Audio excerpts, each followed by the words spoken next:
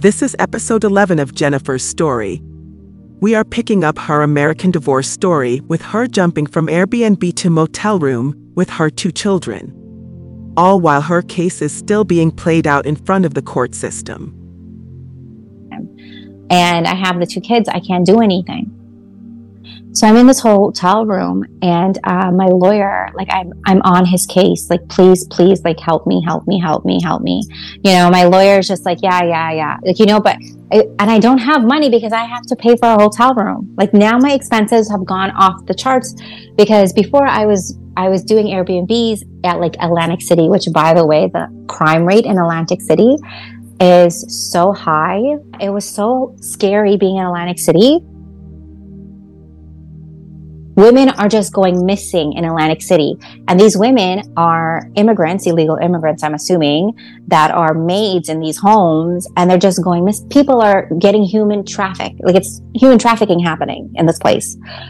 You don't understand how fearful I am now that when I come out of the car, I run inside to the house with my 2 kids. I'm running.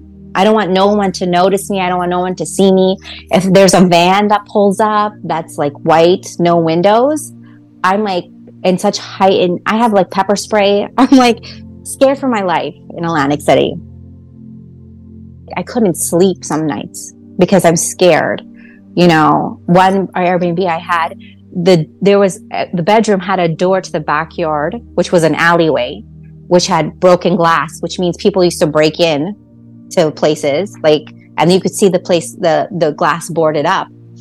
The door had glass on it, and so anybody could break into the door, and me and the kids would be exposed. I thought there was an abandoned hotel because it was so grimy, so dirty, and then I realized people actually stayed there.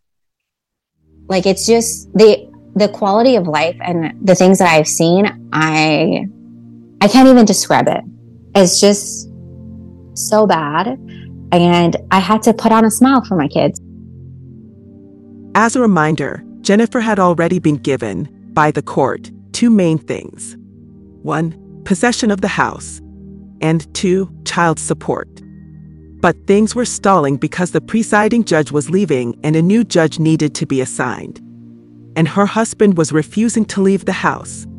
And now, after months of living as a nomad with her 2 children, a new judge was finally assigned.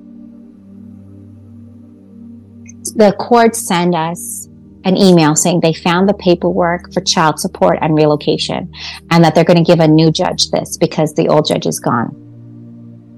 So in that, my lawyer, because he's not getting any money and because we don't have any money to do anything, to file paperwork, to do what needs to be done, this process, he's like, we're going to talk to the judge about this guy's not leaving the house, right?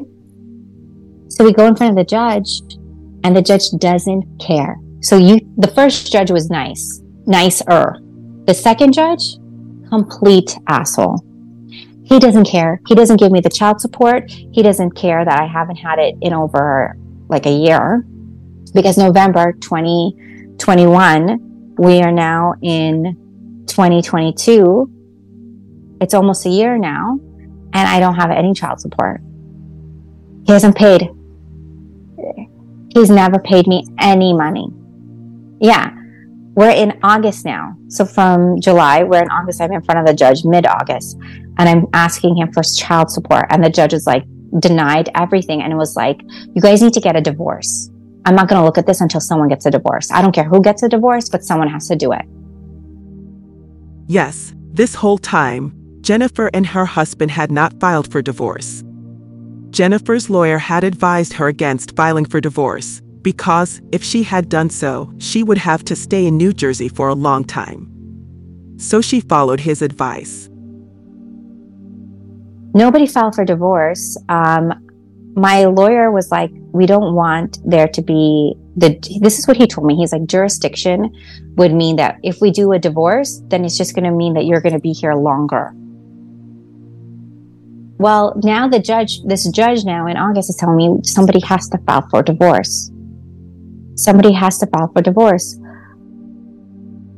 Fast forward a couple of months, Jennifer's husband files for divorce. Jennifer gets a new lawyer. but she is still not able to return to the house, which the court had given her the rights to. But then this happens. He tells me, my ex tells me, he's going to Toronto for the weekend. And this is in November. And I'm like, no. He's like, you need to watch the kids. And I'm like, no, I'm not watching the kids. It's your time with your kids. You want your kids, right? Like, you watch them. And he's like, no, I'm going to Toronto. You have to watch the kids. And we fight about it back and forth. And then he's like, listen, I don't care what you say. I'm going. And you're going to have to figure it out. So I said, okay, fine. And in my mind, me and my friend come up with a plan. It was her plan. She told me, she's like, you know what, Jen, take back the house. She told me to take the house like 2 months ago. Like, I'm in the hotel room. She's telling me, you need to take that house. You need to steal that house back. No one's helping you. You need to get it. By this point, Jennifer is done being stepped on by everyone in this story. The judge, the lawyers, the sheriffs, her husband. Everyone. So she decides to take matters into her own hands and turns into an action movie/comedy hero. So when he tells me he's leaving for Toronto, right, he's gone for the weekend. So I'm like, perfect, I could take the house then. You know what I mean? I don't know, I was so mad about it. And then I was sleeping and I woke up in the middle of the night so mad about it. And I thought about it and I'm like, I'm going to just take the house. Let him go to Toronto. So he leaves. He leaves Thursday, and I pick up the kids from school like I normally do in front of the house, because the boys get picked up and dropped off in front of the home. So this is another thing. I'm in the hotel and school starts September, and I'm dropping them to the house. I'm doing 2 rides in the morning and in the afternoon for both of my kids, so they can go on the bus every single day from the hotel to the house, 5 days a week. My kids are going to school, and my youngest kid only goes to school for half day, so I have to come in the afternoon to drop him in front of the house. And so I picked them up. I'm picking them up on Thursday, and he leaves, and I'm watching him how he leaves the house, and he leaves the car. He leaves through the garage door. And he leaves the garage door open in the car, and he leaves the car, and he jumps into an Uber, and he goes to Toronto. So I was like, perfect. Now I know, which door is open, right? So the next day, Friday, I dropped my kid to school, my older one. So he's gone to school. And then I'm with my younger one, and I load my car up with everything from the hotel. I'm loading everything up into the car, and I'm in a Corolla, by the way. And I have my son in the back, and the car is full of stuff. So I go to the house. I call a locksmith up. I get the locksmith to come, and I tell him, my husband left out of town, and I went to go drop my kid to school, and I left the key in the house. Right? I left the key in the house. Right? And my husband left, and he's out of town, and he locked the doors, and I can't get into the house. Right? So the guy's like, can I see your ID? So I give him my ID. He's like, okay, no problem. And I'm like, can you just go to the back and open up the back door? Because he looks at the front door and he's like, I'm going to have to drill this. And I'm like, okay, well then just go to the back. So he goes to the back and he tries opening up the door, and there's like a latch. And he's like, I can't open the door. There's a latch. So he opens the door, but the latch is like blocking the door. And so he's like, is there a latch? And I'm like, I don't know. I don't know if there's a latch. So I'm like, I don't know. And he's looking at me. His face is like, what, how can you not know, right? But then, so, like, I'm trying to be like nice, yeah. And I said, so then he's like, okay, let's try another door, right? He's like, let's try the front door.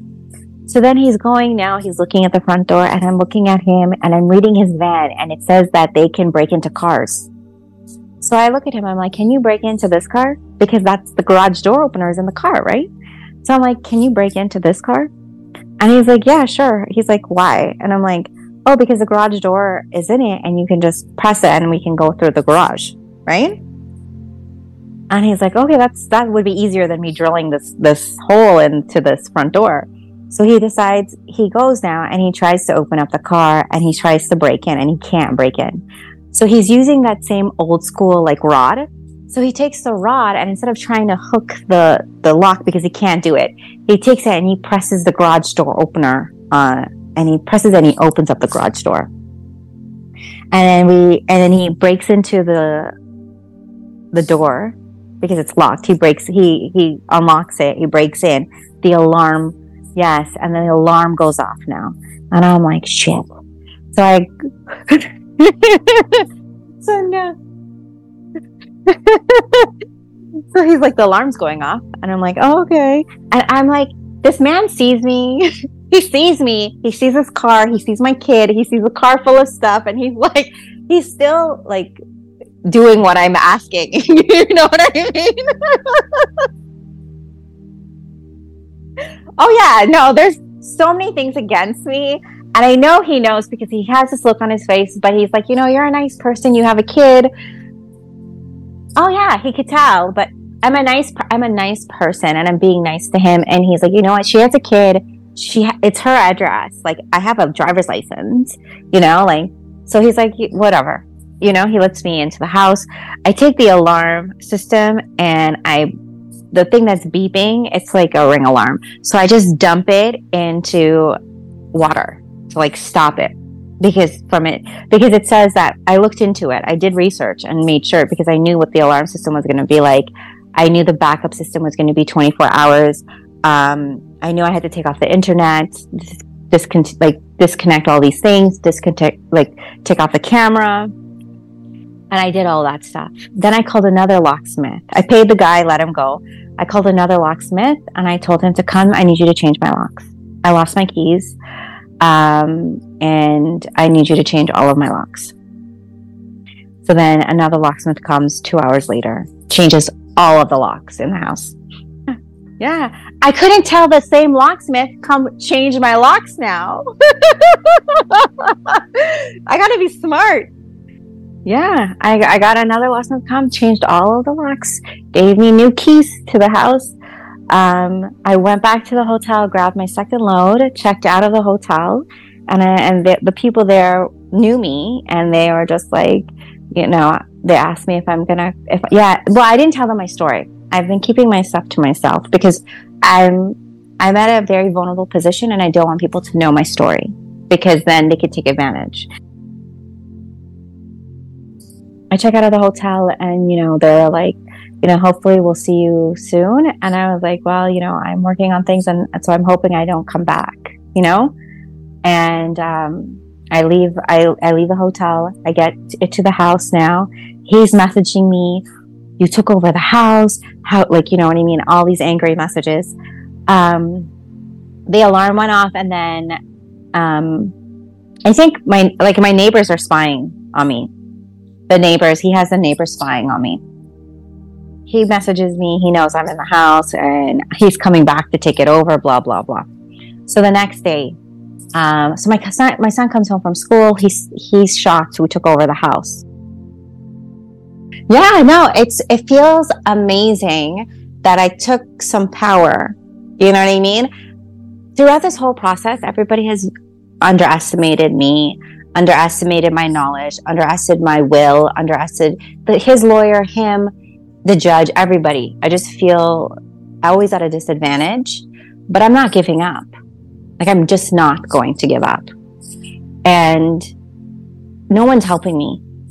Left me in a room with my 2 kids for 4 months. July, August, September, October, November. November 4th, I take over the house. And it's great. It's a great feeling.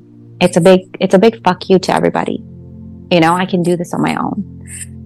And I'm smart enough to do it. By the way, Jennifer, to this day, is still going through big issues with her case and the court system in New Jersey. If you have been touched by her struggles and her story, and can help her legally in New Jersey, please reach out to us. And we will put you in touch with Jennifer.